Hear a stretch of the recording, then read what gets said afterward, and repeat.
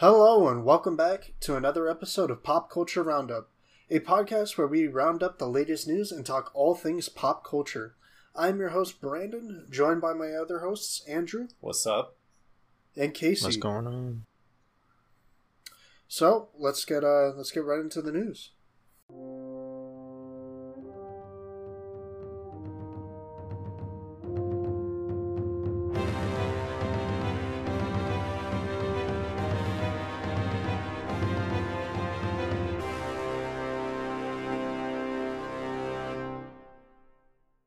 Alrighty, starting things off, Andrew, you want to take this one?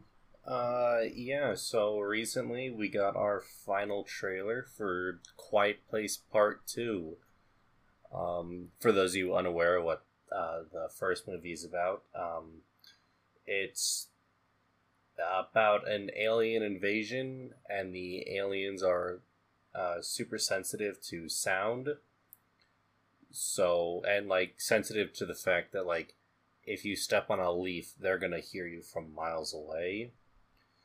So everything is silent. They talk in sign language. There's dirt everywhere. And they walk barefoot, and it's I guess it's classified as a horror movie, but I kind of feel like it fits more into the thriller genre. But I agree with you there. It's directed by The Office's own John Krasinski. He also stars in it along with his wife, Emily Blunt. Marvel, please hire them as Mr. and Mrs. Fantastic.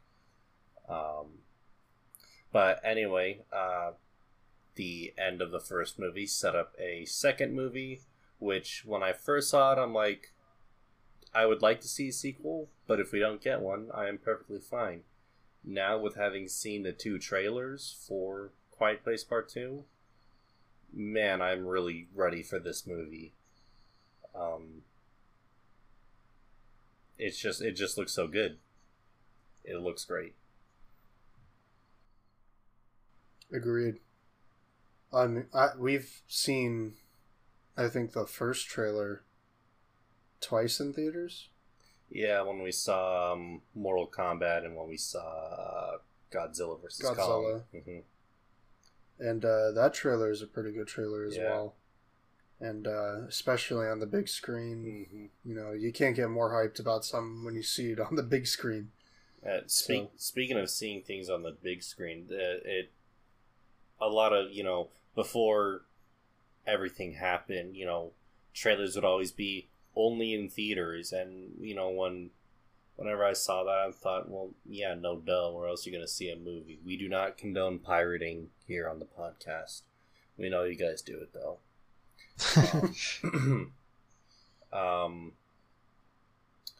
But, now with everything with theaters closing and now reopening, it just, seeing only in theaters really just kind of hits different. And, man, I can't wait to see this.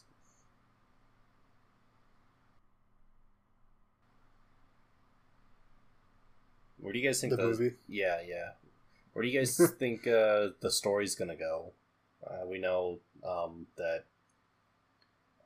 Spoiler alert for the first movie: John Krasinski does die, and their little farm homestead is overrun by the aliens, so they kind of have to go on the run. And we see this in the trailer, and it seems like they're going to be searching out for other people. How do you guys think that's going to go? I feel like they're going to take a Zombieland 2 approach, where they're made out to be the last people alive, but then they're going to find a whole secret civilization of people towards the end. Yeah, I could definitely see that happening. Oh, no, go ahead. I was gonna say, it's kind of like the classic zombie thriller. You're searching out for other survivors, other people who are living. You get some that are gonna help you. You get some that are gonna try to kill you. The back and forth, and I think that's really it. It's just gonna be the back and forth. Mm-hmm. Do we survive? Who dies? what I like, because in the first movie they do meet other survivors, and they aren't trying to kill one another. I like the.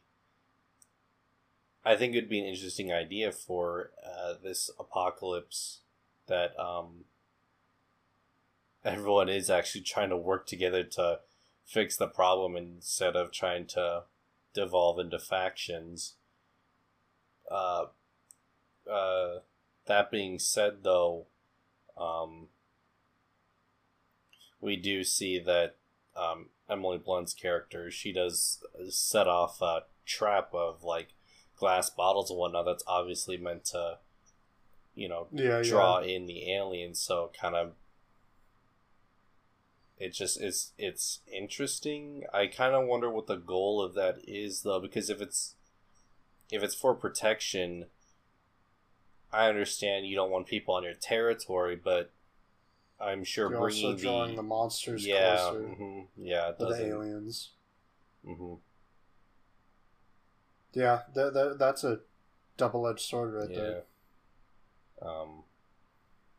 We'll have to see how it plays out. Maybe it kind of wasn't exactly meant to draw them in, but like kind of overload their senses, because we see in the first movie that's kind of how they start to get defeated, where they just kind of assault them with excessive sound, and I thought that was really interesting.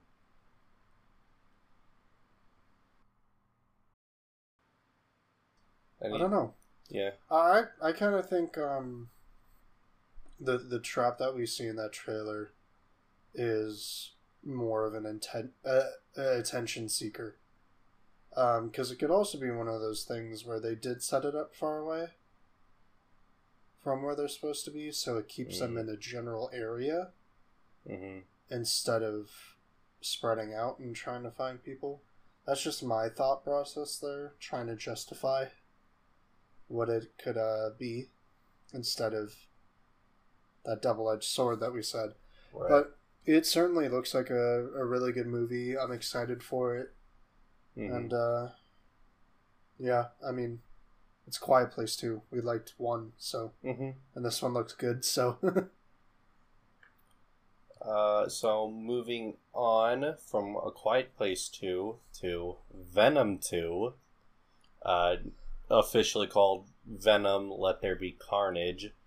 We got our first trailer for that this week, and looks pretty good. It looks funny.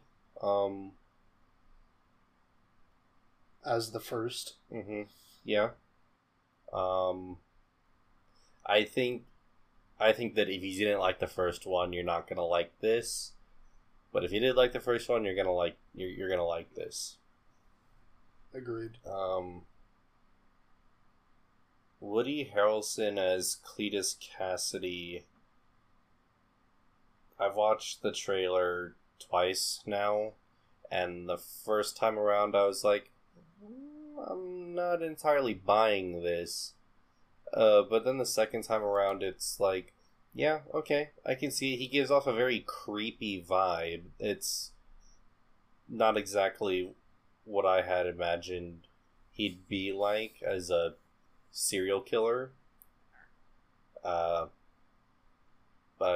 yeah, I think creepy definitely kind of is maybe a better way to go than insane. I was gonna say he's definitely got the mental kind of tone to him, but I agree. I think the clips they decided to use and whatever they recorded for the trailer, that's not going to be in the movie.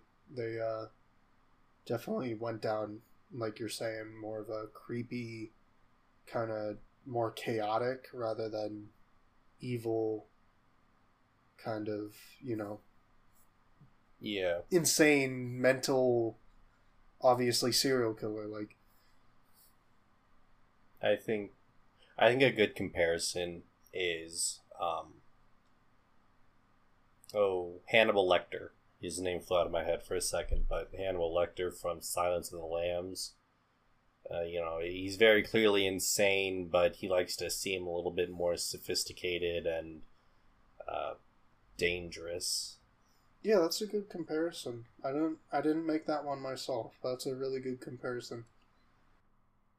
At least as they're portraying him, as of right now. Mm-hmm. I know we were talking about this a little bit before the podcast. Just a personal complaint of mine. They're too slimy. They look very wet, and it kind of drags them out of the movie. But that's a personal opinion. The symbiotes? Yeah, when they're in symbiote form. Mm. It really makes them stand out. To the point where they don't seem like they're in the picture, and you can... Obviously, it's CG and stuff like that, but it pulls them so far out that it just has, like, CG written on his forehead. Mm. At least for me. I was making a comparison to the 1997 Spawn movie. His armor, and also the various demons, like the Violator. They look very out of place. Being made in 1997, that's kind of expected. The difference here is a good handful of time and major quality improvements in the CG departments. So it's a little bit off for me. I know it's definitely a creative choice because they could definitely go a more realistic route, but it's a personal quarrel. That's all. Yeah. I mean, it's also the trailer. It could just also be that true. Yeah. those get improved over the coming months. Very, very true.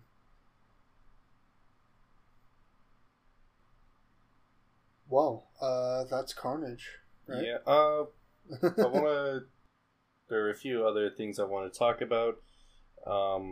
Number one, I really enjoyed the beginning of the trailer with Venom is making breakfast. Venom's making the breakfast. Yeah, and he goes ketchup, and then just freaking crunches that shit, and goes yummy. That was great. The other really funny one was the chocolate comment. Oh yeah, mm-hmm. Our chocolate hasn't come in yet, but we had a deal. Yeah. Should I bite her head off? One complaint I do have about the trailer is that it used the song it used has been stuck in my head for the last few days, and it's only the one line. One is the loneliest number. That's it. That's the one line that's been stuck in my head for a few days now. Yep, same. And it's really annoying, and I hate Venom Let There Be Carnage for it. That's just you. Well, no, it's both you. That hasn't gotten me yet. We outnumber you 2-1. That means that, that empirically means that empirically means that 2/3 of every single person ever that has ever watched this trailer has gotten that one line stuck in their head for the last few days. That's a fact. No, I've just got stuff from work. You know how it goes. They repeat the same stuff. But moving on. Yep. Go ahead. So, earlier this week on the 10th, very special set of merchandise dropped at Galaxy's Edge. It's some things that I know us here at Pop Culture Roundup have been waiting for a long time. To quote Palpatine, long have we waited. And for those of you who don't know, Galaxy's Edge is Disneyland and Disney World's new Star Wars land. Yep. Batu is the planet that they're on, but that's going a different direction. Anyway, what was dropped was, and get ready for this, unannounced, Rey and Leia's lightsabers from The Rise of Skywalker dropped at Galaxy's Edge. And I don't have numbers on Leia's lightsaber, but Rey's lightsaber sold out in just a few hours.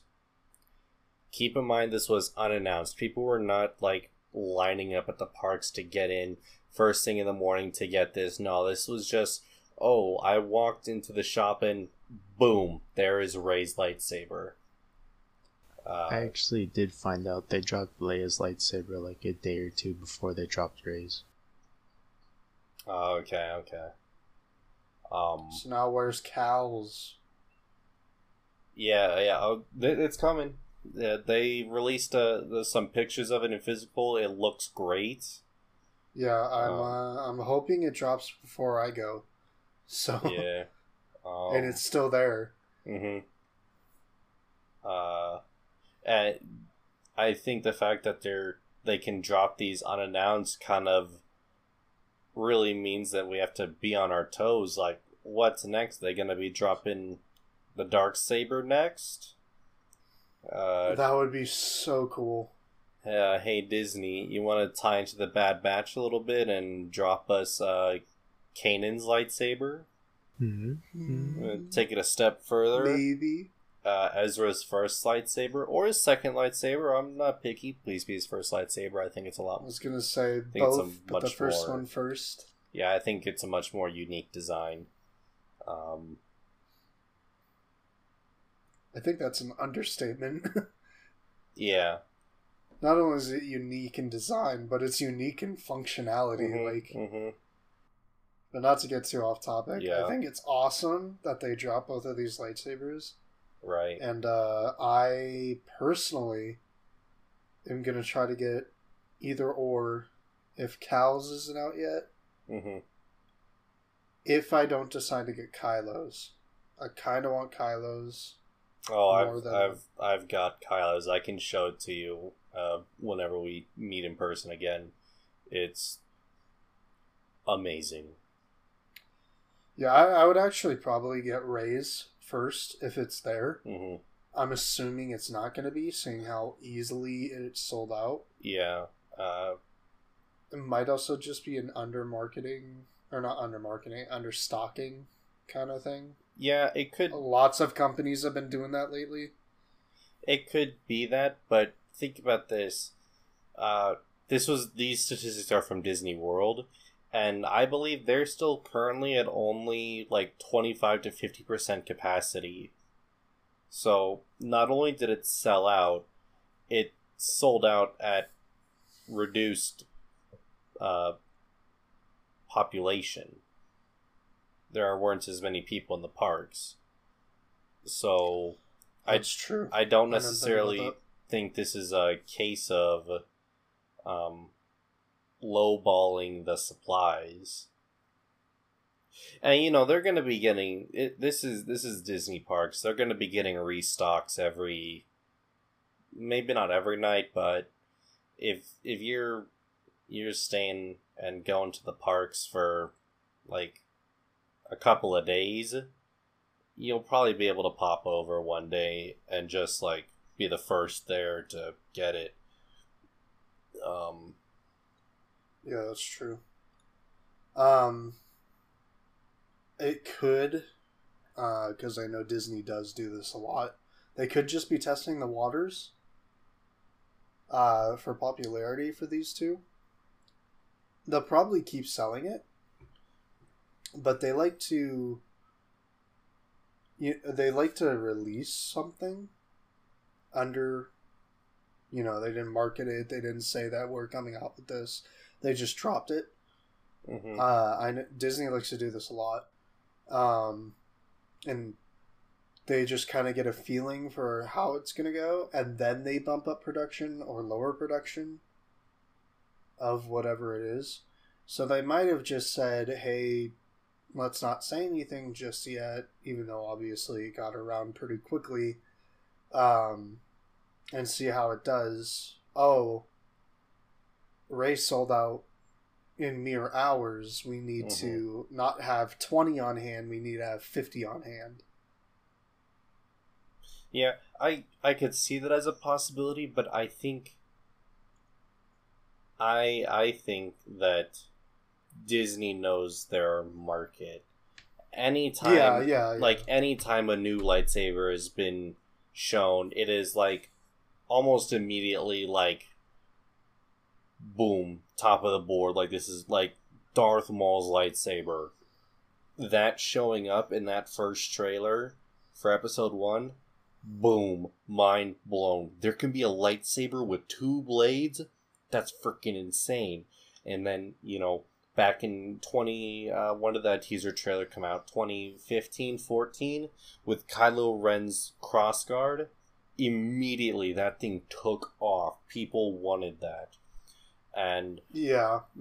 And I know that, like...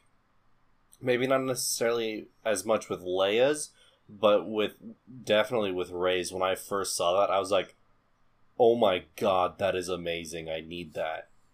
And I'm going to get Leia's too, because Leia's is amazing. And, well, okay, truth be told, I'm going to get all these lightsabers. Every single last one of them. It's going to take years, but I'll get them all. These lightsabers are my Pokemon. I gotta buy them all. That's a funny way of putting it, and I don't disagree. I just meant it was a possibility. I do agree. They know their audience very well, and they would know what people want. But I mean, yeah, I think you're right. I think it's a possibility. I'm right. We don't really know. It's Disney.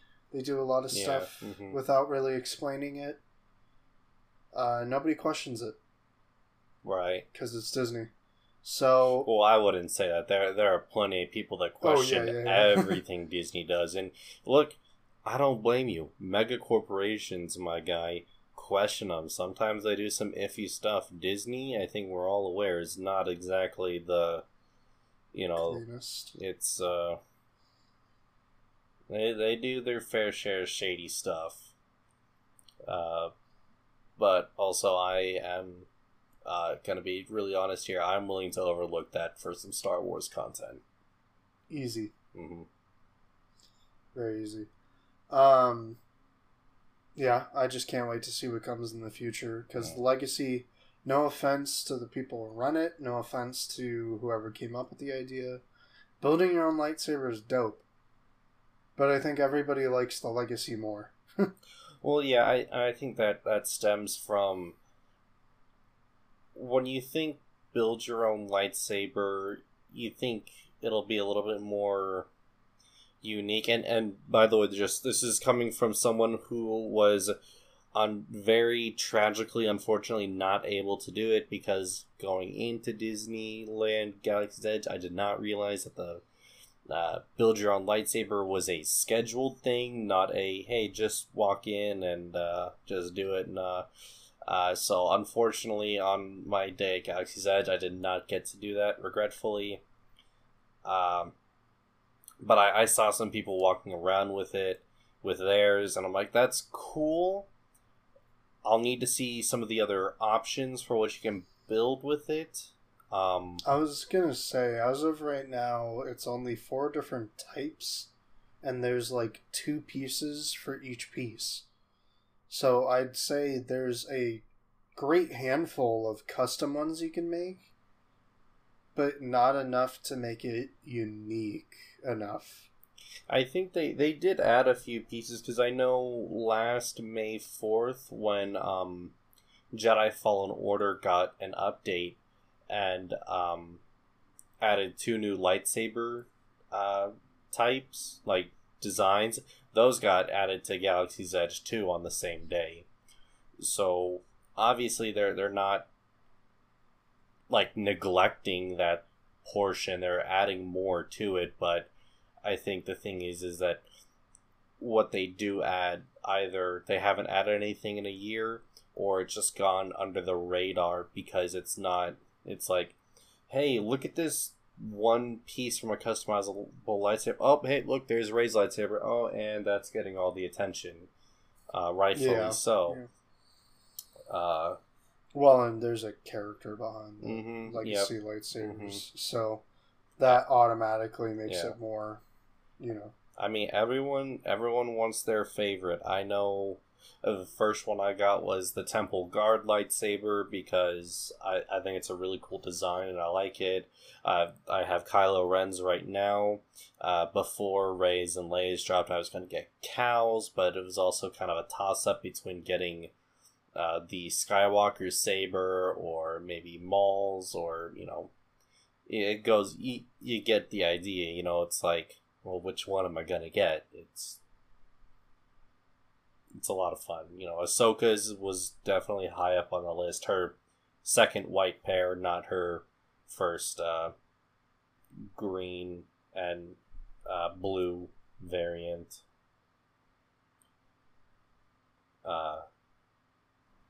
But yeah, all in all, I'm just really glad these got added, and I cannot wait to own both of them. Agreed. I'd also be interested in getting Obi-Wan's lightsaber, but Casey, you've been kind of quiet on this. What are your thoughts? Yes. I agree. I think Casey speaks for all of us. Nah, I would get Vader's above all. Even above Rey's. It's really hard. It's really hard because I want all of them. I think of one, and then I'm like, oh, but I want this one. Oh, but I want this exactly. one. Exactly, and I mean, this is kind of a downside to this. They're really high quality, which means they're really expensive. So it's, unless you're flush with cash, it's more of a, you get to choose one. Yeah. Per trip. That would be Vader, unless Ezra's season 3 lightsaber won. Would have gotten that one, but it didn't. Maybe at some point. I've in terms of I want to get Luke's green lightsaber, and I would have gotten that before the Temple Guard lightsaber, but I saw someone else holding it, and the emitter looked really kind of bulgy and kind of weird. What I didn't realize is that that emitter was only for the blade to go in. The actual, when you buy it, it actually comes with 2 emitters. The normal display one that's kind of skinny and thin like it is in the movies. And then the saber emitter, and it has to be a little bit wider so that the base of the blade can fit into the emitter and be able to activate. So I didn't know that, and I wish I had, because I probably would have gotten Luke's then.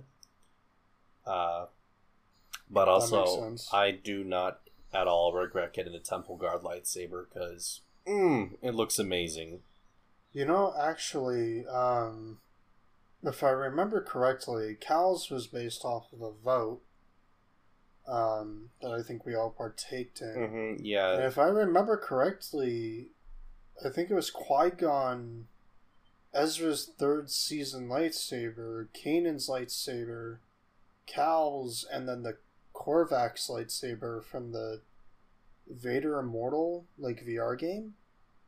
So it could have been Ezra's, or it could have been Kanan's. Cal's lightsaber won by a lot, obviously. Yeah. So here I have the list here. I'm pretty sure you hit a ball on the head. It's Anakin's episode 2. You said Qui-Gon's. It is Ezra's season 3 and 4. It is Kanan's, Cal's, which eventually won, and as you said, Lord Korvax, which, by the way, that lightsaber design is cool, but whack at the same time. Yeah, but it's whack, and I can just see it just breaking very easily upon receiving, because it at the end is all twisty and curly and whatnot, and it looks cool.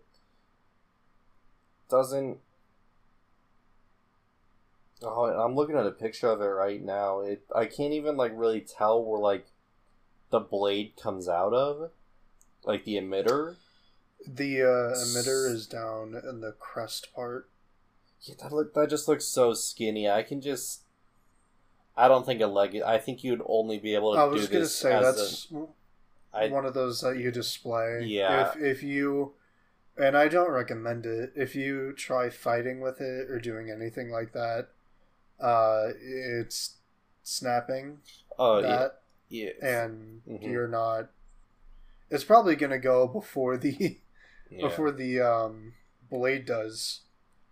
Yeah, for anyone unaware, these are strictly display. These are not for fighting. If you try to fight, something is gonna break, and despite the fact that you paid anywhere between $120 to $200 for these, something's gonna break, and it's gonna be your wallet.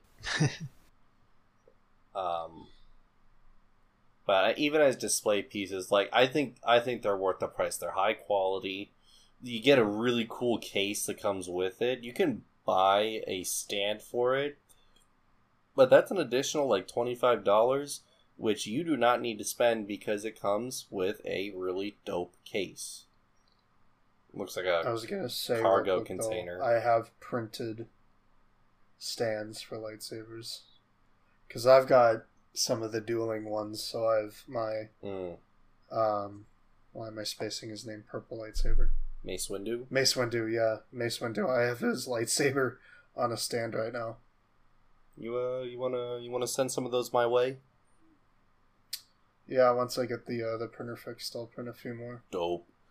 Do we have anything else to say about these lightsabers? I know we kind of got off topic from Rey and Leia specifically, but I think overall, this...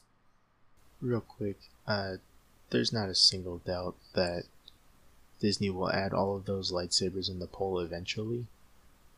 Those are... Really hope when they add Kanan's lightsaber, they add the ability to detach it into two pieces. Yes. Oh, if they don't do that, then there's going to be 1.5 billion people pissed off with them. And they're going to say, oh, no, we just send it back, or... They're not going to ask for that, but they're going to release a version, or it's going to be...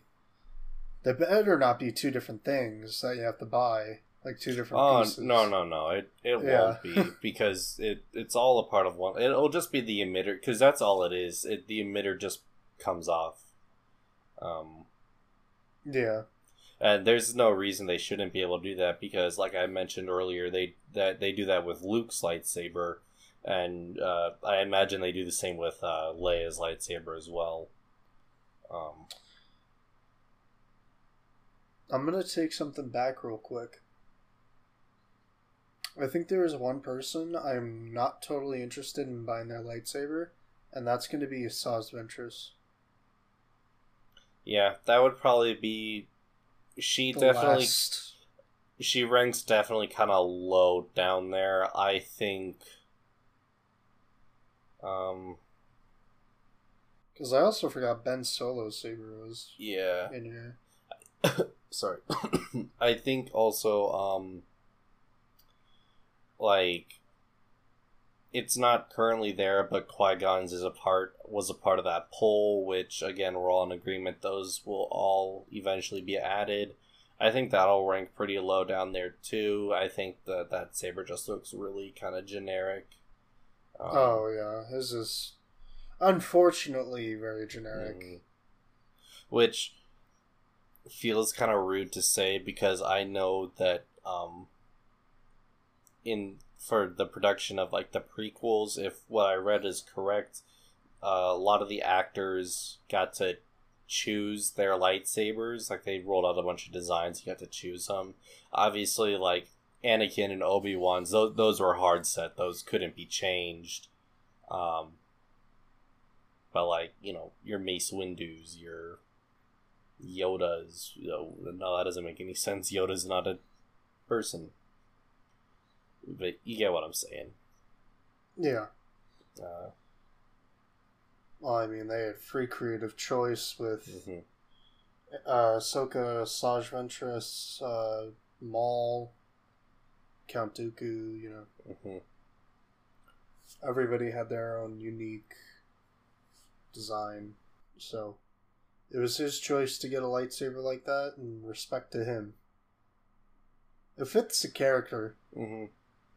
It definitely fits Qui-Gon's character, so I like it in that sense. I just think, one, he's not the biggest character in Star Wars, obviously. Two, with it being so plain, it would kind of be lower on the list, but I still put Asajj lower. I'm not a fan of her lightsaber design.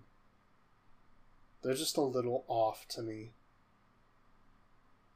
Yeah. But that's just me personally. Like, obviously it's the same curvature and everything as Dooku's, but it's just too different.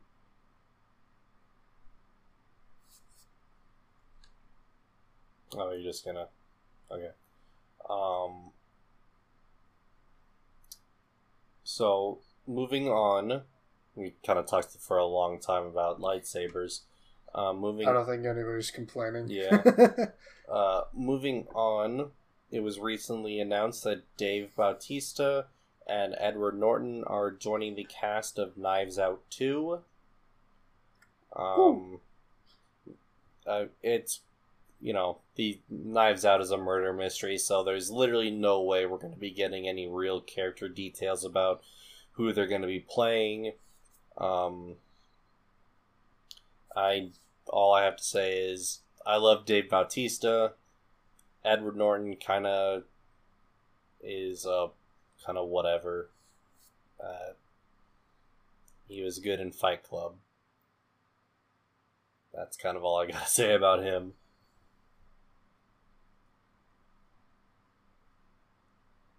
Yeah.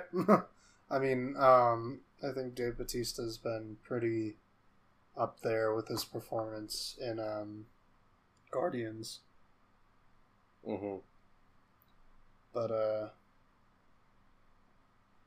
yeah, I think that definitely elevated him in his career and has helped him. But it's going to be exciting, I think, to see him. Obviously, we don't know exactly where this is going. And right. I'm excited to see a trailer for it.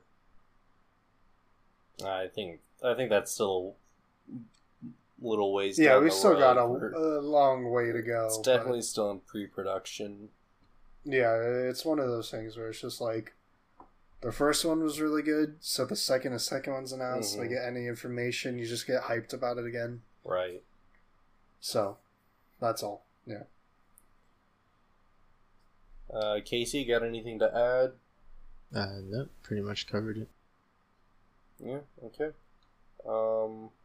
Sorry we didn't really, we didn't talk a whole lot about that. There wasn't really much to talk about, but there is a little bit more to talk about in this next section. We're going to be talking about some video game news. Sony has said that the PlayStation 5 shortage is expected to last into 2022, so next year. That's on purpose. Yeah. I mean, I was saying this earlier with Disney a little bit.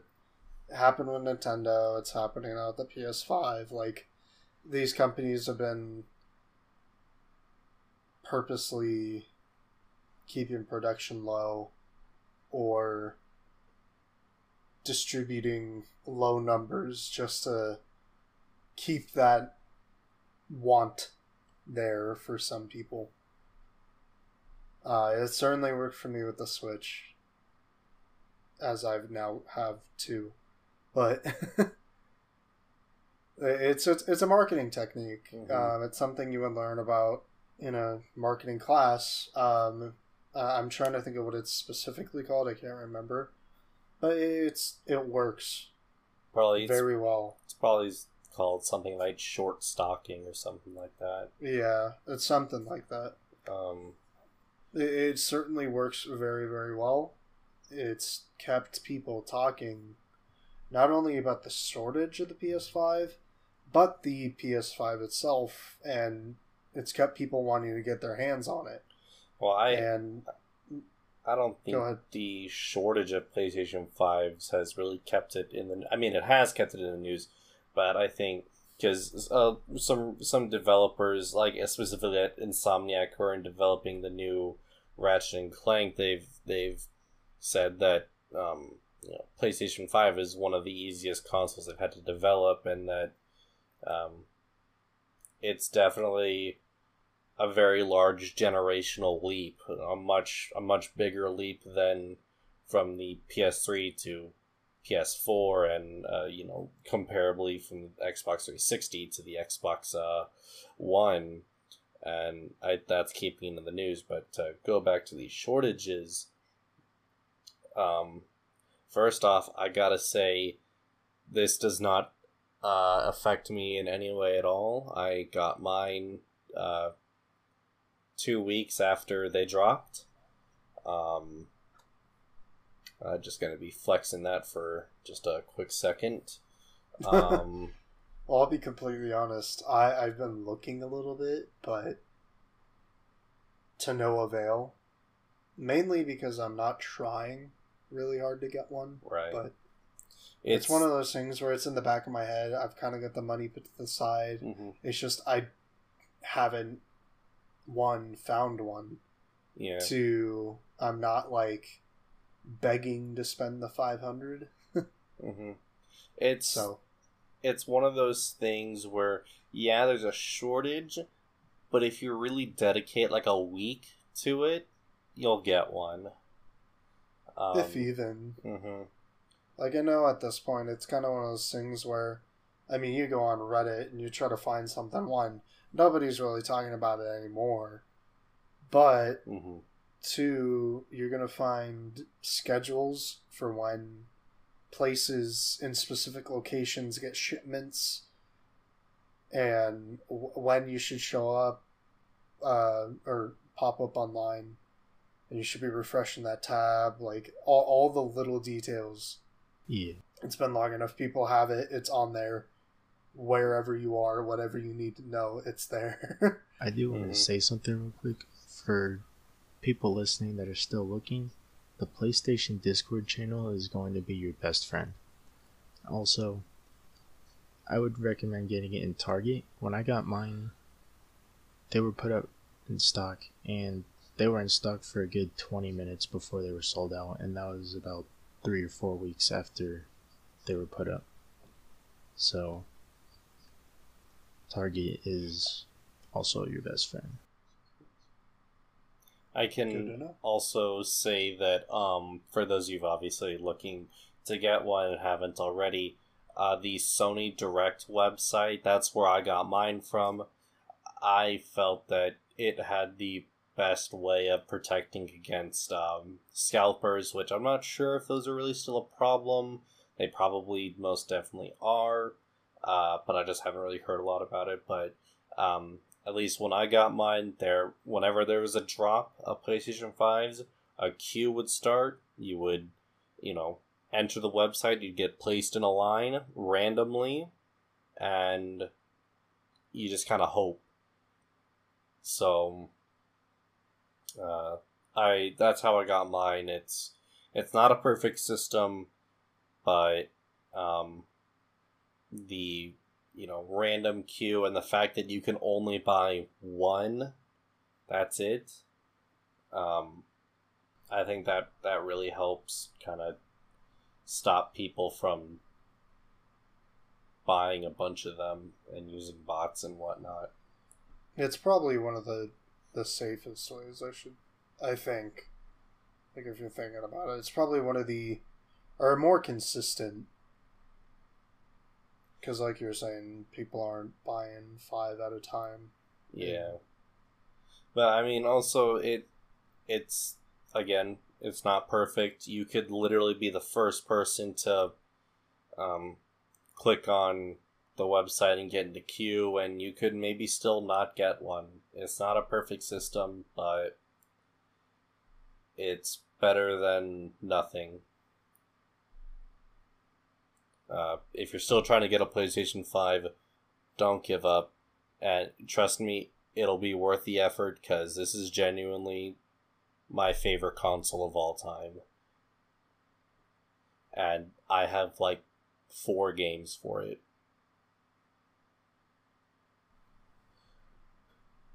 Speaking you heard of it here first. yeah, speaking of games, just a few things to run down, and one other thing we'll dive deep into. Earlier this week, Resident Evil Village released. None of us here really kind of had an interest in that. It's just one of those things that if we weren't keeping track of it, that did come out. It looks interesting, I think. We got a bunch of new information and footage of Ratchet and Clank Rifts Apart.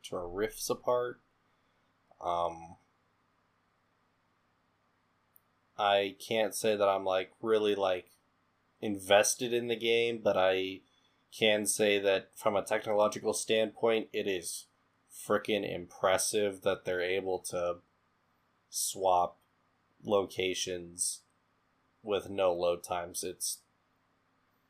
It's amazing. It is actually really impressive. Good on them. Good on the console. Oh yeah. That's a big part of it. Yeah, in case you guys haven't noticed, we simp pretty hard for the PlayStation 5, and we do it unashamedly.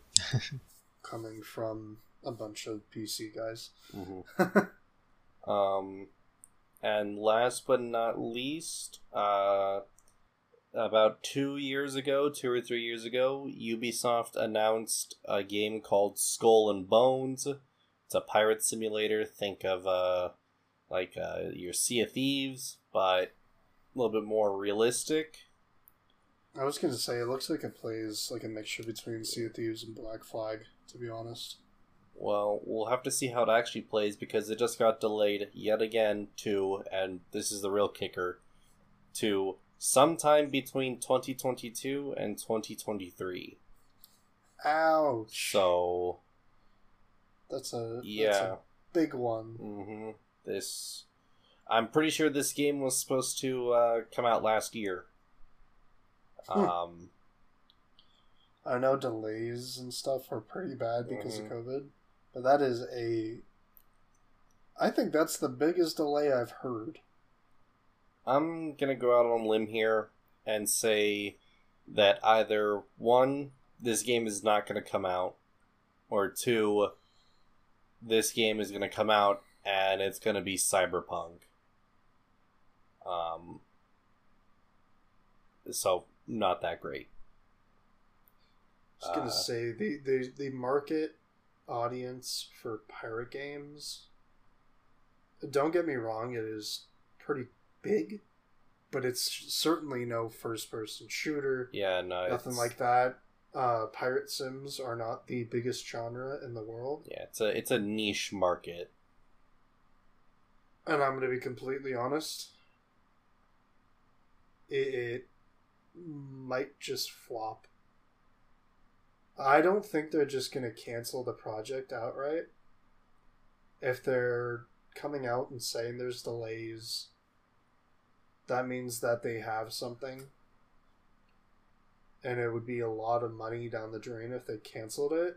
So, personally, I don't think they're going to. But I do agree with the idea that it's either one, just going to be a cyberpunk where it's glitchy and it's got problems, lots of bugs that break the immersion, etc., whatever people are complaining about. And then on top of that, I think with its more niche market, it's going to be hard to get people into it. And I could be completely wrong here, but I don't think it's going to do the best. Yeah, I agree. I think that this game is, I wouldn't say destined to fail, but it's on a collision course right now. And it's a very weird style / concept for a pirate sim game. Mm-hmm. It's like a third person control your ship. Only do that with just major combat. Like, they haven't... I could be completely wrong again, because they haven't shown much about it and told us much about it as it is, but from the little bit of footage we've seen of gameplay, it's literally, you have a ship, you customize your ship, you drive around third person, there's a weird combat system, and that's about it. Yeah, look, for you viewers out there, if you're looking for a pirate sim and you got a few friends, just get Sea of Thieves. Yeah. It's pretty fun. Definitely the best pirate sim out there, and it's not getting delayed for another year. It's actually been improved quite heavily, Yeah, as of recent time. So, cheers to Microsoft Studios for that one. Yep. I was gonna say, that's like probably the only pirate sim I could think of out there that, one is worth playing, too. I really can't think of another one. So. okay. Well, with that being said, are we ready to move into our general discussion? Hang on, real quick, I did want to add this one small piece of news. Recently, Emily Blunt shut down all casting rumors of her playing Invisible Woman, saying she doesn't want to do it because she hates superhero movies, which is a huge bummer. Oof. It's a bold claim, to say the least. Seriously. I'm gonna hop on the boat and say that's Cap, and she'll be Invisible Woman. It's all just a bunch of malarkey.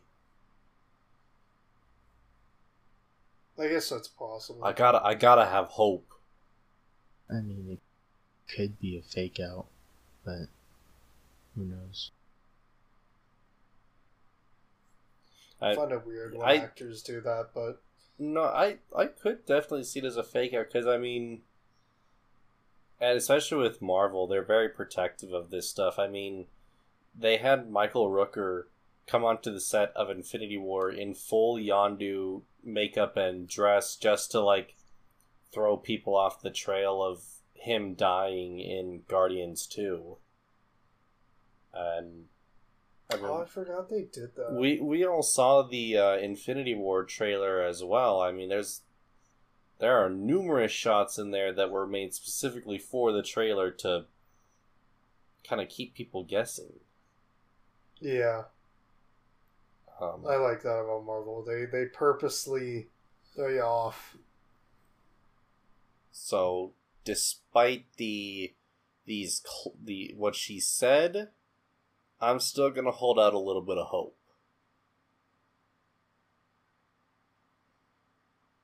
I feel like if John Krasinski says he's on board, then most likely means she's on board. And he did say he was on board, so... Yeah, I definitely... I mean, I'll keep it real. I think I definitely want John Krasinski as Mr. Fantastic more than I wanted Emily Blunt as Mrs. Fantastic. But I think they just work really well together. That it just kind of would make sense. Also, I mean they're married, so I would hope they would work well together. Well, really quick, I totally forgot about this, but one tiny more little piece of news. I don't know if you guys saw, they released Pops for Shang-Chi already. Mm-hmm. I did not see that, but that's not surprising because Shang-Chi comes out in, 4 months? Yeah. About, yeah. So, that's... They don't look that bad. Yeah. I was gonna say, yeah, they're pretty good. They've got, we all know that Shang-Chi, obviously, Caddy and Wenwu are the main characters. Obviously, Shang-Chi being the biggest one. They've got two Wait, different pops themselves. hold on. Who says Shang-Chi is going to be the main character? Okay, where are you getting this information from? The title. Folks, I apologize for Brandon's rampant speculation. We here at Pop Culture Roundup try to keep things grounded. We don't try to go like conspiracy theorist here. So I apologize for this, whatever this is. Theories. We've also got one for Razor Fist. I apologize if I mispronounce this name. Zhang Li. And then I also apologize about this one, Zai Ling. And then the Death Dealer. And then we also got a big one for the Great Protector. So, pretty cool. I'm sorry, I'm still stuck on Razor Fist because it sounds like Taser Face. Taser Face? What was your next... Oh, how does that line go? He says, you know what would be a really kick-ass name? Taser Face. And everyone's laughing and he goes, what was your second choice? Scrotum Hat? That's what it was, Scrotum Hat. Oh my god. So, I think all this superhero stuff is a good segue into our general topic this week. This topic comes from a suggestion from our good friend Jonah, who you may know as the person who has so gracefully created both the music and the look of the podcast. Really appreciate his work, and so he suggested to us that we cover different superhero reboots. So your Batmans, your Spider-Mans, your Supermans, and etc. And we really like that. We're gonna be rating these movies. We're gonna veer away from our best or worst rating, and we are actually going to be giving some out of 10 ratings. And to keep up with the reboot theme, the rating system is going to be actually, you'll just see. You'll see. Keeping it a surprise. Yeah. Okay. So let's start at the very beginning, possibly what a lot of people may consider as the dawn of the modern superhero. Let's start with Batman 89. Is that the one with Michael Keaton? I think so. Yeah, sounds Casey, right. 89. Mm-hmm.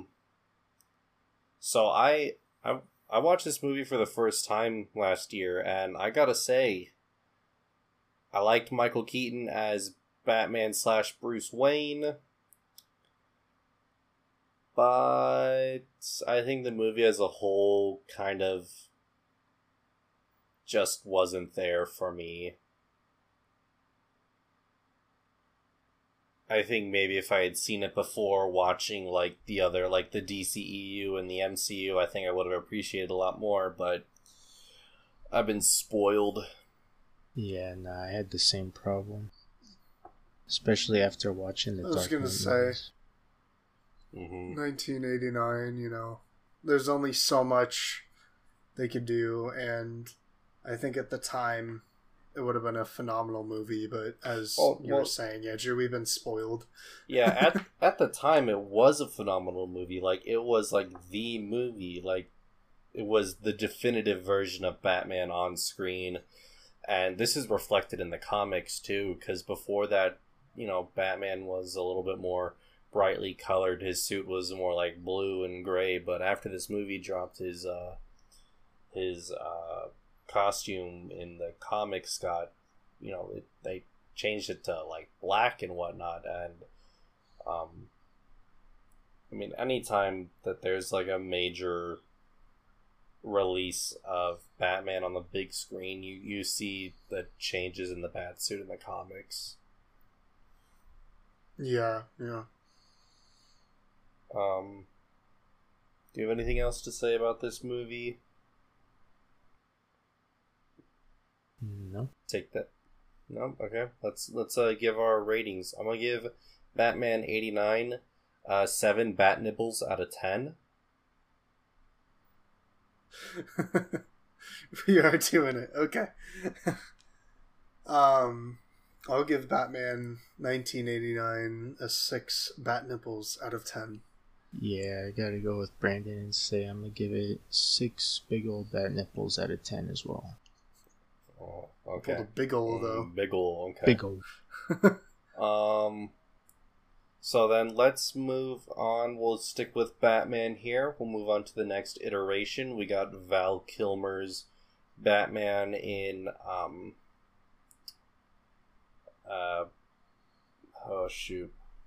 in another Batman movie. This one's with the Riddler. Jim Carrey plays the Riddler, and Tommy Lee Jones plays Two-Face. Wasn't it Batman Forever? Yes, it is Batman Forever. Apparently, it was supposed to still take place in the same continuity as Batman 89 and Batman Returns, but you don't really see that. Personally, I don't think Val Kilmer's that great of a Batman. Yeah, this one's down there. I think Jim Carrey really hurt the Riddler as a character and how he's portrayed. Gotham, the TV show, did an excellent job of portraying the Riddler. And agreed. Because he's actually a little bit threatening. Instead, in Batman Forever and like the Arkham games, he's just a loser. And I mean, yeah, he's always portrayed very poorly. And I mean, in the comics, he's also kind of a loser in the comics too. That's not necessarily like a thing that's uniquely like on screen, but I mean, he's still a threatening villain. You don't want to mess with him, and that's something we don't see in these films. But hopefully we'll be seeing that in The Batman next year. Very true. I dare say this is probably the second weakest Batman film. Yep, I concur. I've got one more that I think is way worse. Well, I think we all know which one's way worse, and I think that's coming up next. So let's rate Batman Forever. This one's getting 5 bat nipples out of 10. I think that's generous. I'm giving it I kind of want to say 3.5. I'm kind of torn between 3 and 4. I'll give it a 4. Benefit of the doubt. 4 bat nipples out of 10.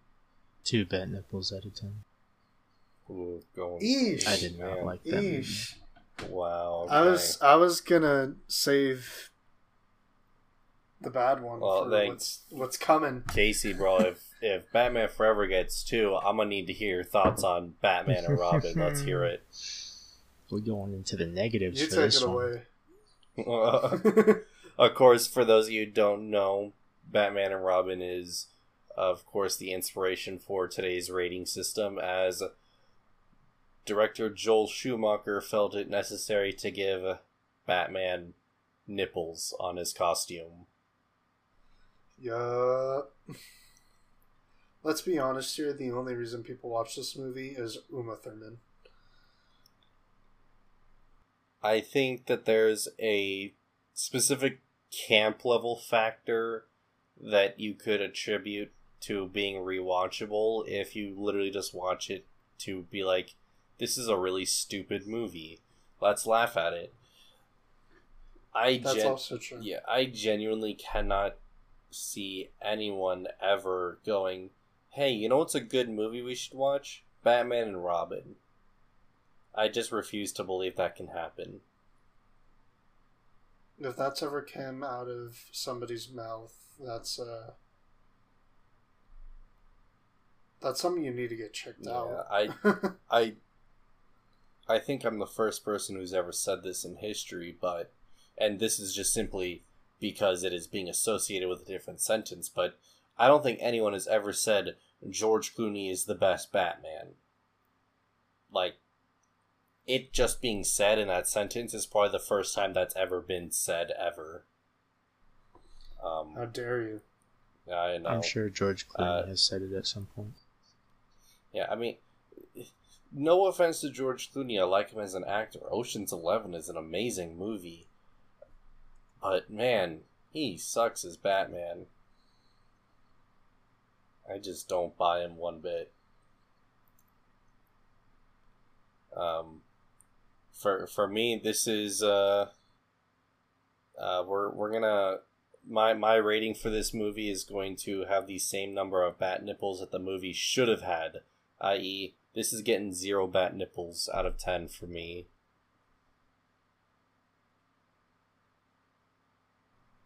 Yeah, I'm gonna have to go with the same 0 bat nipples out of 10. -5 bat nipples out of 10. Oh, ooh. He said, let me take this and let me inverse it. Dang. Yeah, I seriously think, and it's not a good reason to ever want to watch this, I seriously think that Uma Thurman playing Poison Ivy is like the literal reason anybody has ever rewatched this movie. And I think it's a terrible reason. Yeah. But I mean, yeah, this movie was so bad that it killed Batman being on screen for like a decade. So let's finally talk about what I believe to be the golden era of Batman, and we are currently still in that era, I believe. For this next set of movies, do we want to talk about them individually or as a trilogy? Trilogy. Yeah, trilogy. Because we're talking about the Boots. No, we're talking about the Nolan trilogy. Yeah, I know. I said we're talking about reboots. Oh. So his trilogy is a reboot. Yeah. Yeah. So this was the Batman that we should have been getting from the very start. A slightly ironic title then. Yeah, Batman Begins. Yep. Because I mean, he has realistic goals. His tech is realistic. His motivations make sense. He isn't goofy, but there's still like a level of camp. It's like because he makes some batarangs, and it's like, well, is that really necessary? You just gotta bat brand everything, and it's just really interesting. At the same time, that's kind of the Batman thing, though. Yeah, everything is bat branded, but I mean, for this specific take on this character being more grounded in reality and like serious, to still have everything like get, oh, this is called the Batmobile. It's just a tank. Oh, this is called the Bat. It's like a inverse. Batarang. It's just an inverse helicopter. Oh, Batarang. Yeah, it's just like a piece of metal carved like a bat. So I like that they kept that kind of style of camp. And the villains in this trilogy, I don't understand how it took so long to get such great Batman villains, because the Joker and the Penguin and the Riddler and Two-Face and Mr. Freeze, they were all like your classic, in those movies, they were like your mustache twirling villains, like, I'm gonna destroy the world, yeah, and it's like, okay, that's everyone's plan. How are you gonna do differently? Oh, I'm gonna freeze the world. Well, okay, that's sure, that's in line with your character, but now with these ones we get more unique motivations. You know, the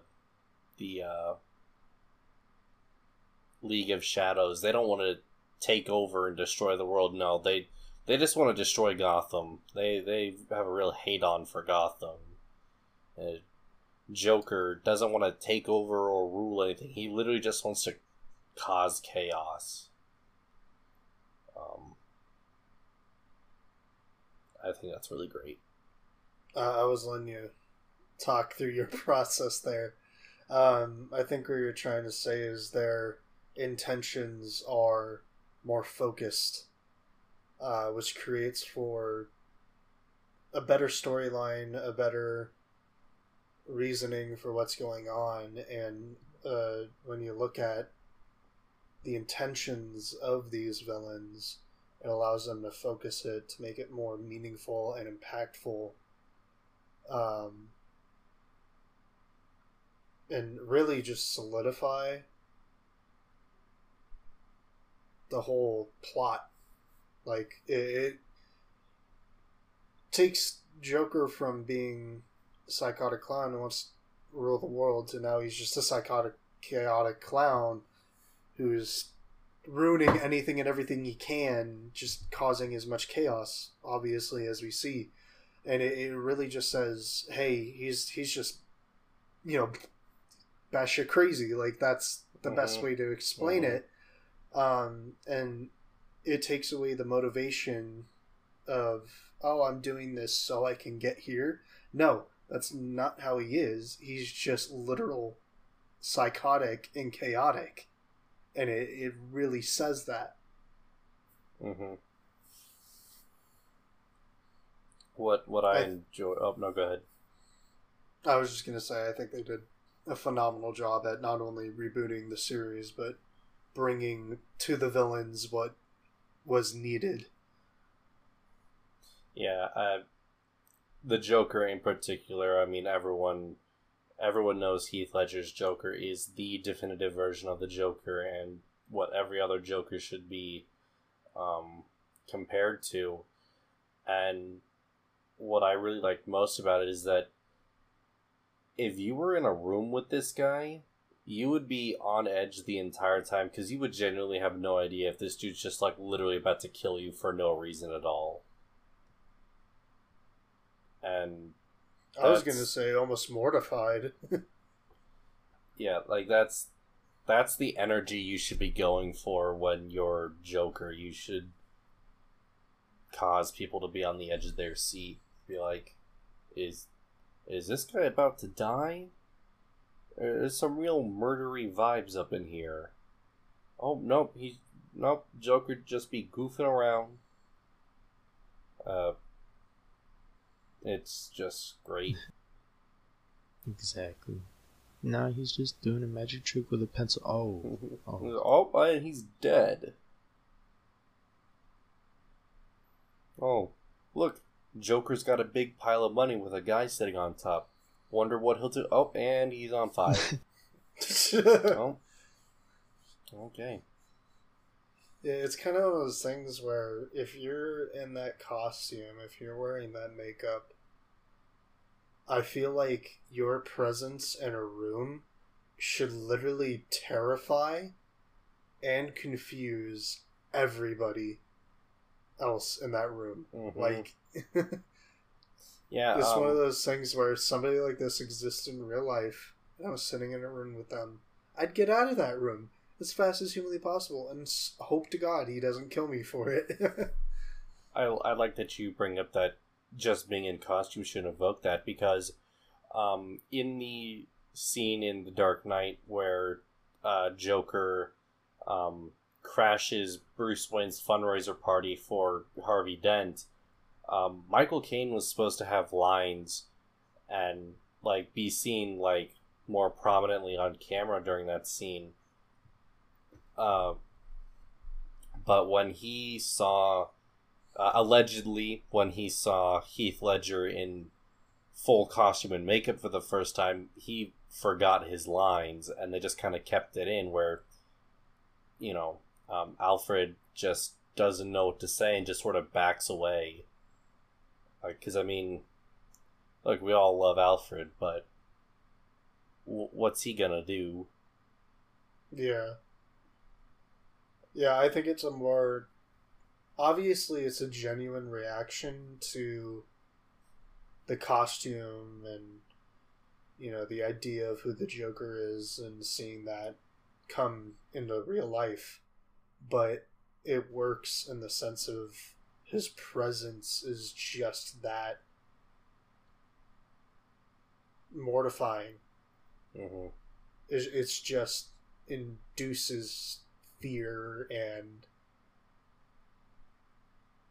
it's just not a fun feeling. That's for lack of better words, like, it's just not a pleasant time when he's around, and that's the point. Yep. So, are we ready to give our ratings for this reboot? Yeah. This is getting 10 bat nipples out of 10 for me. Well, you took the words right out of my mouth. 10 bat nipples out of 10. 10 out of 10 bat nipples. How can you not? When somebody says Batman, you immediately think of Christian Bale's Batman. Yep.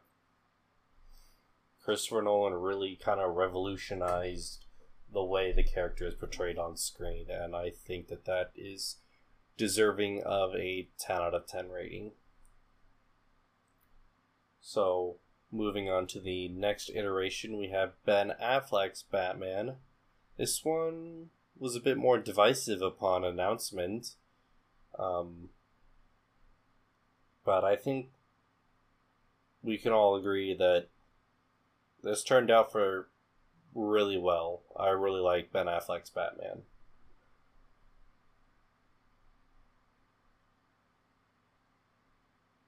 Yep, I agree. I feel like they pulled off the character very well in Batman v Superman. Mm-hmm. That warehouse fight, it felt like watching a live action version of the Arkham video games. That's what it felt like. Yeah, I haven't played the Arkham games, so I wouldn't know, but that was definitely... It was brutal, too. I didn't expect that from Batman. That was a twist. Yeah.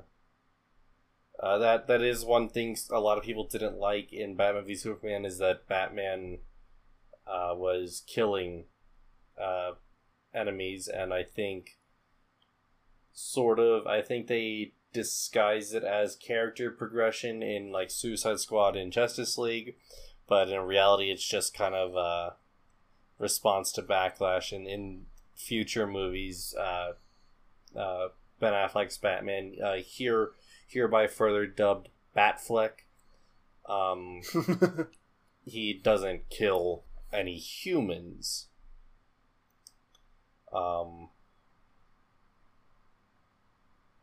I don't know about you guys, but I'm kind of sad that Ben Affleck doesn't want to continue playing Batman, because he did a great job, and I agree. Yeah, I would have loved to have seen a solo Batfleck movie. I do have to say, if there's one thing that I can really harp on as probably my favorite part of his time as Batman, is the costumes. Mm-hmm. I'm a massive fan of the Batsuit as it is, but his steel suit. Oh, in the actual BVS fight. Mm-hmm. Yeah. My God, it's one of the best Batman suits I've ever seen. Yeah, that is ripped straight from the comics, and it looks amazing. Phenomenal, yeah. There's no questioning it. Doesn't he also have like a get up where he's wearing a trench coat? Yeah, that's during the apocalypse scenes, or what am I? Nightmare Yeah, sure. Batman. Oh, Nightmare. The Nightmare. Yep, there we go. Yeah, the Nightmare sequences. That's what it is. Yeah. And just as a side note, we mentioned this in our Justice League, Snyder Cut Justice League review, but it is going to be a damn shame if we do not get to see a continuation of Snyder's universe. Yeah. Because just that setup at the end was really great. Yeah, I'm incredibly interested to see where the DC universe is going. Mm-hmm. So far, obviously, I think we can all say Marvel's kind of taken the crown. Oh yeah, they took hero films very easily. Yeah, they took that back in May of 2008. Yeah, Iron Man 1. Mm-hmm. But they've been doing a pretty phenomenal job, to be honest, with the DC universe, cinematic universe. Mm-hmm. They've had a few missteps. I think Suicide Squad is probably their biggest misstep. Yeah. I'm excited where they're going with the new one, though. Mm-hmm. Yeah. It's definitely going to be comedic, like the first one tried to be. And hopefully the plot is much more interesting, and it's not just a boring bear to watch horror show of a movie. But yeah, they've been doing a phenomenal job. I like Ben Affleck's Batman, and then I agree with you. I wish he continued, and he got his own solo film. It's very unfortunate that he's not. Well, but with that said, are we ready to give our ratings on Batfleck? Yeah. I'm gonna go ahead and give him an 8 bat nipples out of 10.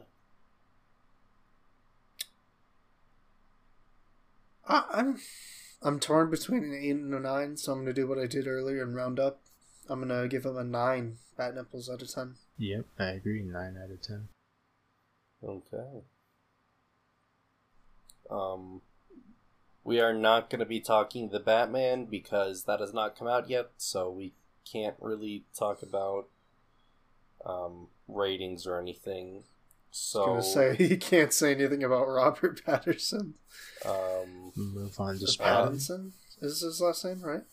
Yeah, Robert Pattinson, but I think we're just going to be calling him his Batman name, much like Batfleck, will just be Robot Battenbat. So, so let's yep, let's swing on over to Marvel. Ooh. Yeah, yeah, you guys like that segue to Spider-Man. Let's talk the Raimi trilogy. This. I know I said that Batman 89 was kind of like kicked off the modern era of superhero movies, and while that is still true, I think Batman and Robin kind of killed that off, and it wasn't until this time in the early 2000s with your X-Men's and your Spider-Mans that really kind of paved the way for a resurgence in superhero movies. You know, it's where studios said, oh, hey, people actually want to watch these again. Let's try again. Do you guys buy Tobey Maguire as a high schooler? No. Actually, no. Yes. If you look at videos back from like the 90s to the early 2000s of high schools, people look like they're mid-30s in high school. It's insane. Okay, maybe for at the time, but definitely for us, having gone to high school in the 2010s, that's a different story. He just kind of looks like an adult going to high school. Um,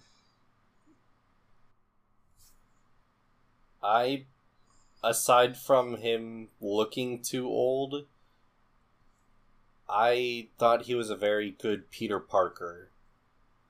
I think he's a good Spider-Man too, but I think he's a better Peter Parker. Yeah.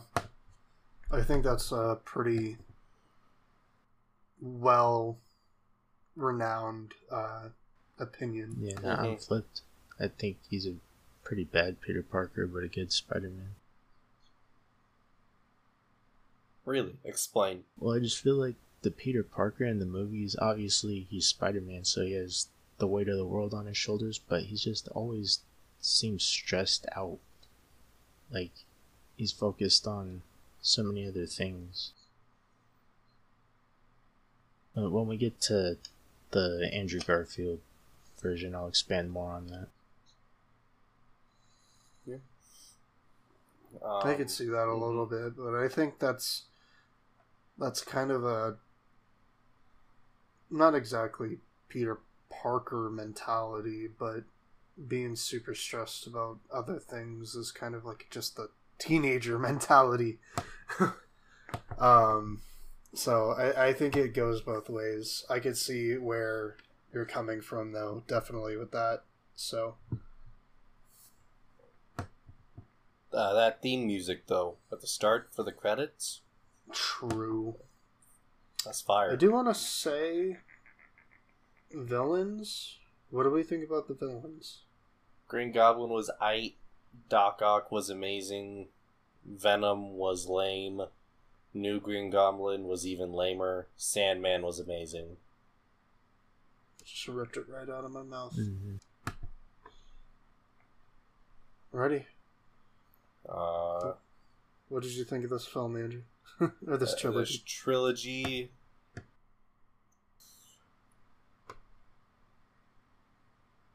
Ooh,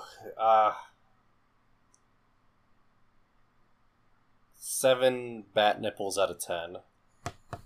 I'm going with the 6 bat nipples out of 10. Really, 6. Yeah. I thought it was good. I don't think it deserves a 7. Yeah, I'm going 7 out of 10. I feel like Spider-Man 3 brings it down. I was gonna say that brought me down a lot. Spider-Man 3. Right, if you think the Raimi trilogy doesn't deserve a 7, just wait till you hear my score for the Amazing Spider-Man movies. Well, that's where we're going, right? Yep.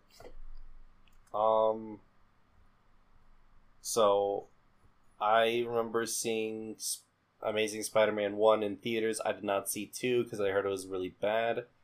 I rewatched both of these movies last year. I didn't rewatch Amazing Spider-Man 2. I watched it for the first time, and I gotta say, I like both of these movies a lot more than I remembered or expected to.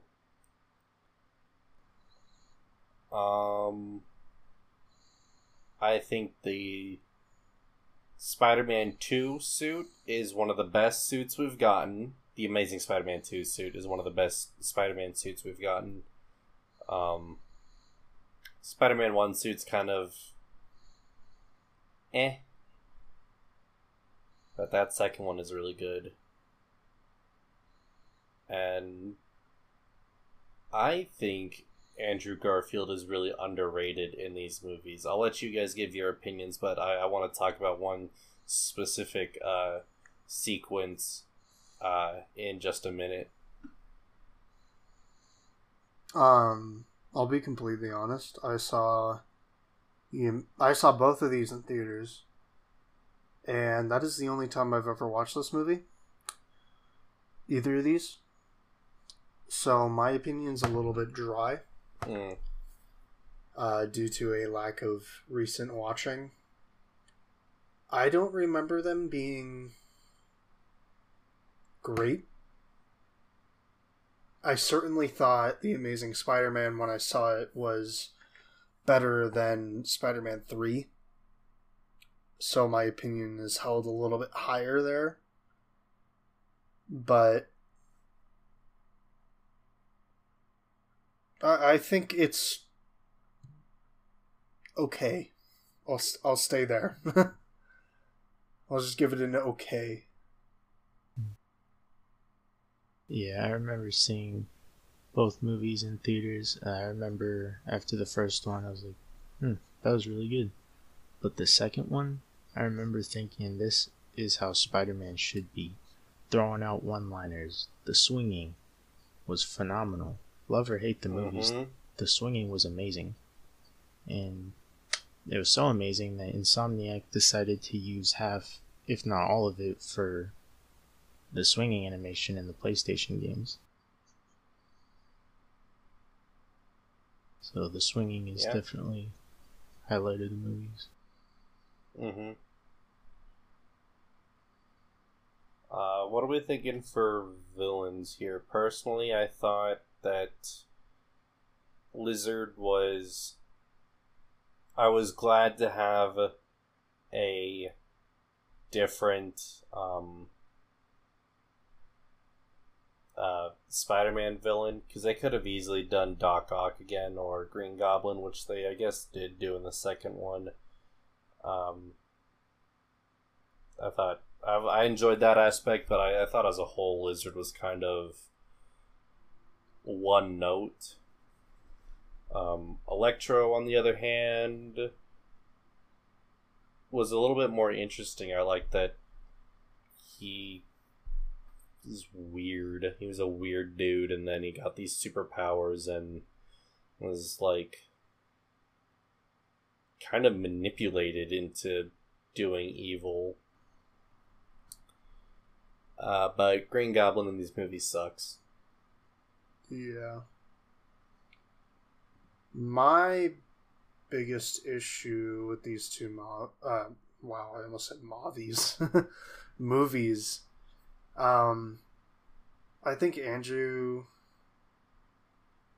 Garfield kind of takes Peter and makes him cocky.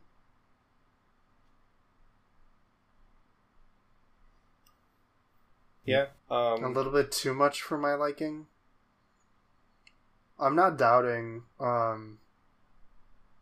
that he does a pretty good job as Spider-Man, because it shows through there and it works a little better, but I think his Peter is probably the weakest. Yeah, back what I was saying earlier with Tobey Maguire's Peter, I was all stressed out.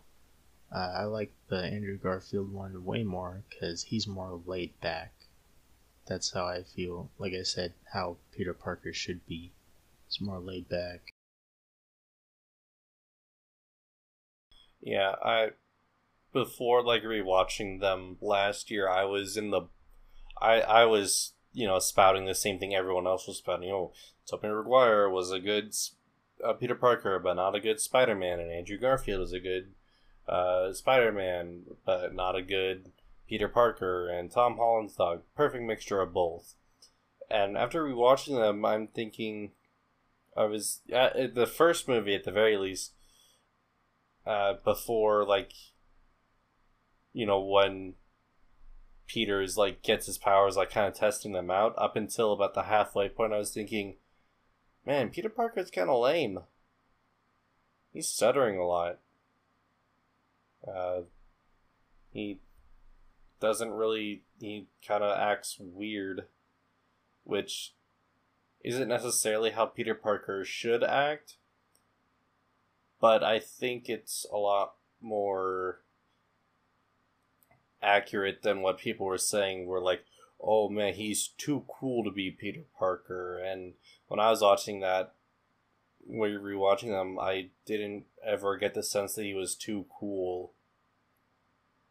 I think it maybe... Now, this is going to sound like a really dated stereotype, but I honestly think some people think... or it's like some people view him as the cool Peter Parker because he rides a skateboard.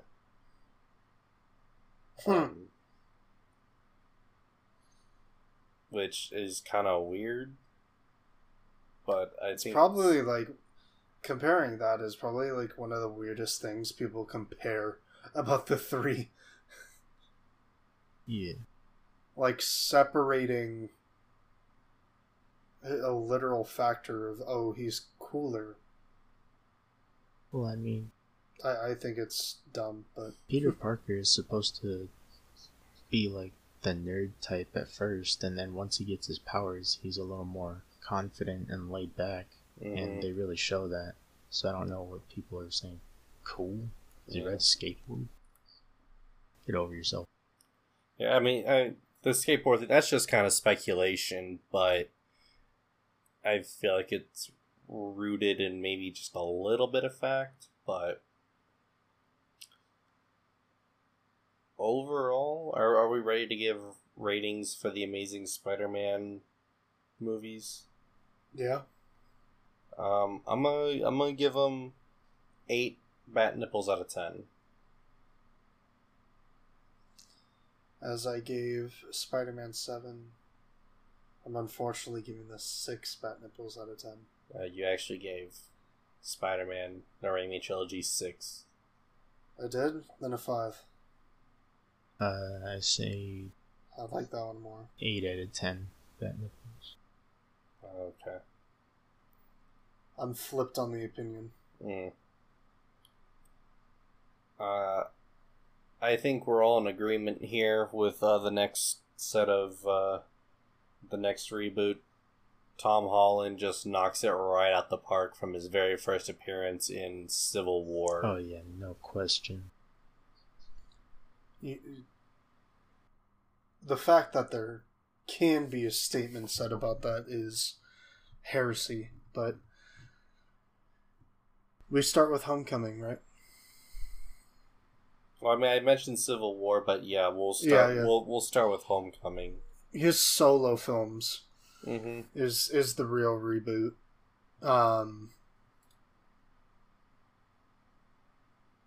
By God. Yeah. Not only is Tom Holland I think I speak for the public when I say this, not just us, the best Tom Holland, or the best Peter Parker we've had. He portrays Spider-Man in such a phenomenal way. Like, it's hard for me to come up with words to say how excellent he is about it. Yeah, no, he does a phenomenal job with Peter Parker. He does a phenomenal job at Spider-Man. I do think a little bit is Marvel here. We have got a major twist in his story. A lot more tech involved. Stuff like that. Also, Iron Man has had a major influence on everything. But I think it, one, is meant to play into the MCU as a whole. Two, I like it a lot more. Yeah. I love having Iron Man involved. I love... Well, not anymore, am I right? Hey-oh. Oh, come on. Too soon. It was too early. Still too early. Well, I mean, he's still technically involved. Still, like, Far From Home is the reason he has the most recent suit. Well, yeah, but Far From Home is more of yeah, but he built his own suit in that. Yeah. He used Stark tech, but aside from using the holograms and whatnot, I think that Spider-Man suit is wholly his. It is. I'm just referring to it's 90% based off of bits, I guess, because, I mean, we literally see him taking apart the different hologram designs. Yeah. And reconstructing it himself, but it is made out of what Tony was doing for him. which is where I was getting with that, and using his tech to do it. Yeah. Mm-hmm. But I agree, it is his suit, it's uniquely his, it's based off of pieces of what Tony envisioned, but what he believes is best for himself. Far From Home was more of a kind of him figuring out how to do this himself. Like realizing, hey, Tony's not here to give me stuff anymore, so I gotta be my own hero. Yeah, they've done such an excellent job. Yeah, I mean, Happy says it best in that movie. He's not the next Iron Man, and he shouldn't try to be the next Iron Man. Nobody should. And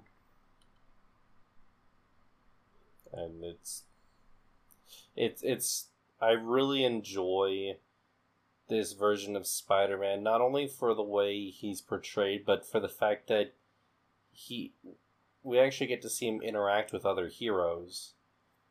We didn't get that in either of the other series. So it's, for the first time we were able to have a live-action Spider-Man interact with Iron Man and Captain America and Black Panther and, and so on. Even and so the Guardians. On. Yep. Mm-hmm. I mean, we've had a Spider-Man that's gone to space. Yeah. And we all can't forget his... Oh, why am I forgetting what it's called? Kill something? Instant Kill. Oh, Instant Kill. Instant Kill, yeah. I kept wanting to say Kill Switch. We can't forget Instant Kill. It's probably one of my favorite jokes. Mm-hmm. I think really what helps is not only the interaction with the other members of the MCU, but we get to see in Homecoming him become Spider-Man as it is. We see him through Infinity War and his disappearance. We see him come back in Endgame to his mentor, his almost fatherly figure, die. And then we get to see him, one, find his place in the world after all of this, but two, he explores, after figuring out who he is as Spider-Man, he explores who he is as Peter. Who is Peter instead of who is Spider-Man, and then at the end we get kind of the mesh of the two. And all I can say is I am hyped beyond belief for this to become a trilogy. Mm-hmm. One thing I want to mention that we didn't mention about the other ones is that I remember going to see Spider-Man Homecoming. We were all still in high school at the time, and I remember thinking, this is the most accurate depiction of high school I've seen in a movie. Yeah.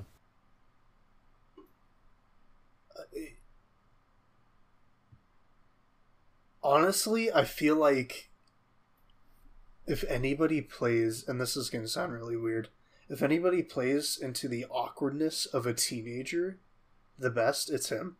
Mm-hmm. I mean, he's 24, I think, now. Yeah. Yeah, 23, 24, somewhere around there. Yeah.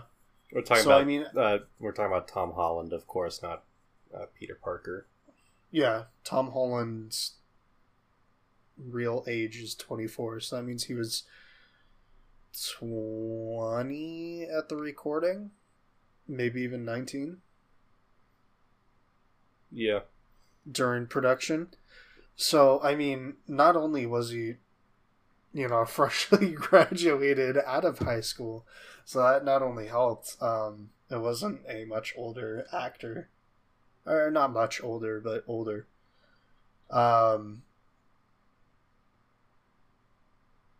It doesn't help that we're right out of high school, or we were in high school at the time.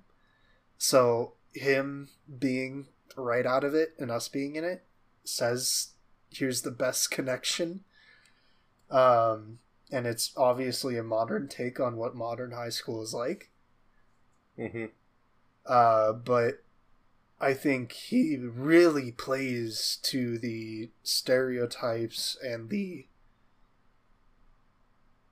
just norm of high school as it is in modern day, or as it was then 4 years ago. And I think he does it really well. Yeah. Apparently, Tom Holland made a joke to Marvel that he should go undercover in an American high school, and they took him seriously, and he was undercover for 3 months. Do you know where? No. Not our school. Yeah, no. Yeah. Unfortunate. Because apparently England schools are a lot different. Who would have thought? Well, with that being said, we're ready to give our ratings for this. I'm ready. This version of Spider-Man is getting 10 bat nipples out of 10. Here's hoping that No Way Home doesn't change that. Wow. I think this version of Spider-Man gets 12 bat nipples out of 10.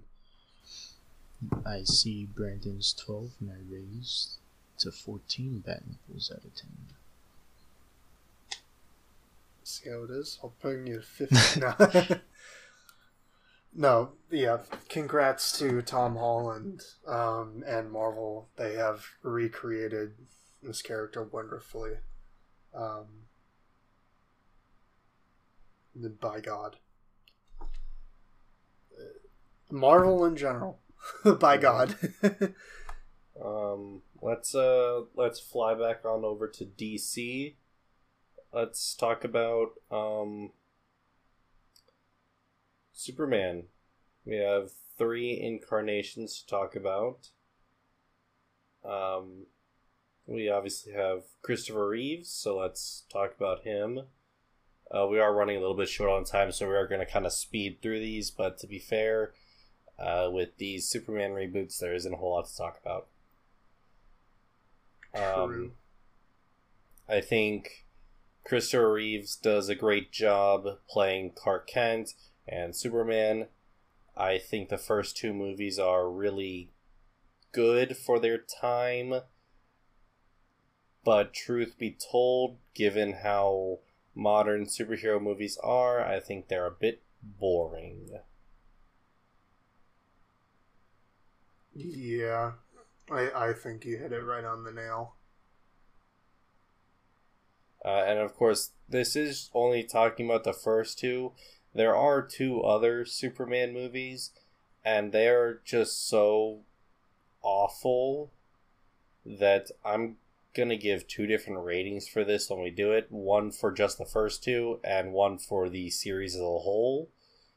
And let me tell you, one of those ratings is going to be a lot nicer than the other. Makes sense.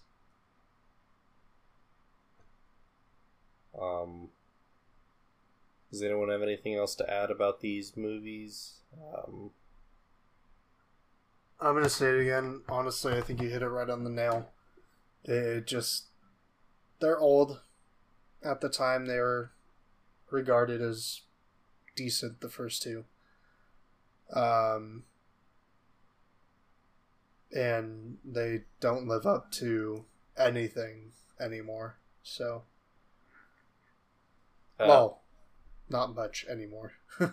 Not to discredit. What does still live up to the hype is that John Williams score. True. But when does a John Williams score not live up to the hype? Very, very true. Probably Home Alone. I'm gonna keep it real. Even Home Alone was okay. It really doesn't have a bad score. It's just not one of those things that you want to listen to. Yeah, no one's going, yo, no one's going, yo, you remember that bop from the Home Alone soundtrack? No, you don't. But we're getting off topic. Are we ready to give our rating for the Christopher Reeves quadrilogy? Yeah. Yeah, okay. So, again, first two movies, I'm going to give 8 bat nipples out of 10. Ooh! For all 4 movies together, this is getting 4 bat nipples out of 10. I'm doing just the 4. And I'm meeting you right in the middle. 6 bat nipples out of 10. Yeah, nah. 5 out of 10. Dang. I feel though. Moving on. Now, the next reboot got 1 movie, and ultimately I would call this reboot a failure. Brandon Routh's Superman in Superman Returns. Yeah. This movie, despite being made in the 2000s with very good CGI and the potential for cool action and neat set pieces, still ends up being boring after the first 20 minutes. It's funny, I remember, for some reason I distinctly remember this movie, and I actually rewatched it because I think 2 years ago, I think I just wanted to. And I think it's because I have just a weird, distinct memory of this movie, and it does not live up to what I remember my younger self thinking. Yeah, like it's yawn-inducing. the opening scene with that airplane crashing, that scene is great. And if we're judging the movie based off just that scene alone, then this is a great Superman movie. Unfortunately, the other, 2 hours had to happen. And there's just nothing.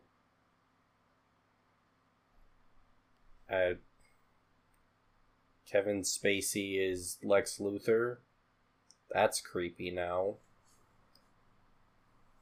Yeah. There's not much to write home with this movie at all. Except for the beginning, like you were talking about. I know that despite this being a reboot, it is a continuation of the Christopher Reeves universe. However, some things don't line up. I also know that this universe, though I called it dead, did actually get a little bit of a continuation in the form of Crisis on Infinite Earths episode on the CW. I will say I like Brandon Routh as a actor. I think he did a really good job as Superman. I think that he did an even better job as the Atom on Arrow and Legends of Tomorrow. I never made that connection. Yep, same actor. That's funny. So, are we ready How to do you rate it? This is getting a 6 bat nipples out of 10. It's giving it a 5 bat nipples out of 10. Casey? Yep. What do you think? 4 out of 10. 4. Eesh. Wow. That boy's been harsh. Harsh. But I think we all know what's next. Zack Snyder. We got Man of Steel with Henry Cavill or Yes. Henry Cavill. I've heard it both ways, and it's pronounced one of those ways. I'm 90% sure it's Cavill, but That's what I've heard. I think that I wouldn't call this the definitive version of Superman. but I think it's most certainly the most entertaining version of Superman. I agree there. I don't think, I think Man of Steel is the best representation we've gotten so far, but it's not a perfect representation. Yeah. That being said, it's still a pretty good movie. Mm-hmm. This is one I know I saw in theaters, and thoroughly enjoyed, and it's still a great watch today. So, I remember to see this in the theaters, me and my friend, we went to go see it by ourselves, but we were 12 at the time, so we had to lie and say we were 13. ooh. So, yeah, I'm sorry, audience. I am a criminal. I'm sorry. But this movie, the action is great. I think the way it gives Clark Kent's backstory throughout the movie is really great. I think Zod's intentions is great.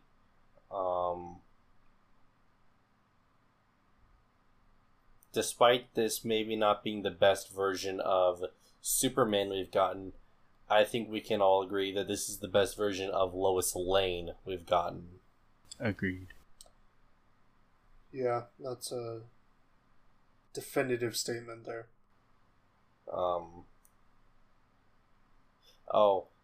And Man of Steel, what an amazing score. Oh yeah, Flight. Yes. You can never go wrong with Hans Zimmer. Ladies and gentlemen in the audience, please do yourself a favor. Go on to wherever you listen to your music, find the soundtrack for Man of Steel, and listen to the track Flight. That is just an amazing piece of music. But to continue on, I think Man of Steel and by association Batman v Superman, and then later Zack Snyder's Justice League, it really does the character a lot of justice and brings a little bit more nuance to the character than what we got in the previous two versions of the character. I agree. I think that's I think yet again you've taken the words right out of my mouth. Hit the hammer on the nail. I think they did a supreme job of giving us a Superman that feels like Superman. Mm-hmm. It's amazing. That's the easiest way to put it. Zack Snyder is such an amazing director. He's really hit a home run with making Superman into what I think we all expected him to be in a film, and what we wanted him to be. Yeah. With that being said, are we ready to give our final rating for this general topic? Yeah. Henry Cavill's. Yeah. I'm gonna give this 8 bat nipples out of 10. I agree. 8 bat nipples out of 10. Yep. 8 out of 10. Cool. I think that's the first one we all said the same Yep. thing. Mm-hmm. No, we said we all gave 10 bat nipples out of 10 to the Dark Knight trilogy. And oh no. And Spider-Man. MCU. Oh, Technically. Yep. Mm-hmm. Yeah. Technically. Because I said 12, Oh, you yeah. said 14, but it's really 10. You can't go above that, theoretically. Yeah, with that. Yeah, that's gonna do it for our general discussion. Wrap up them reboots. Yep. Well, with that, I would like to mention that we do have a Q&A section that goes right here. Unfortunately, we do not have any questions, if I am correct. Yep, no questions. Please, if you're listening, do not be afraid to ask any questions. We will answer pretty much all of them within reason. Yes. I mean, if you've got literally anything, you want us to talk about a movie, you want us to compare people, I know we did one last episode, or the episode before, where we talked about the Flash and Green Lantern, who would win in a fight. That was a really fun discussion. So yeah, if you've got any questions, anything you want us to talk about, give your opinion, etc., please hop onto our Instagram, our Twitter. Hop on there, send us a little DM or comment or anything like that. Mm-hmm. Just a quick update. Here at Pop Culture Roundup have made the executive decision to unfortunately discontinue uploading on YouTube. We appreciate everyone who has listened on that platform and interacted on that platform, but we are going to not be uploading there anymore. It's more of just a cost analysis. We weren't really getting the viewership from there, so we're going to be closing down that section. Really kind of just... You'll find us on Spotify and wherever else you listen to your podcasts. Unfortunate circumstances, but what must be done must be done. With that, I believe we can sign off. Yep. I'd like to thank everybody for tuning in for another episode of Pop Culture Roundup. It was a pleasure talking about these reboots and hearing everybody's opinion. Thank you for listening, and I hope whether you're listening in the morning, at night, middle of the day, you have a good one. Peace out, everyone. Adios.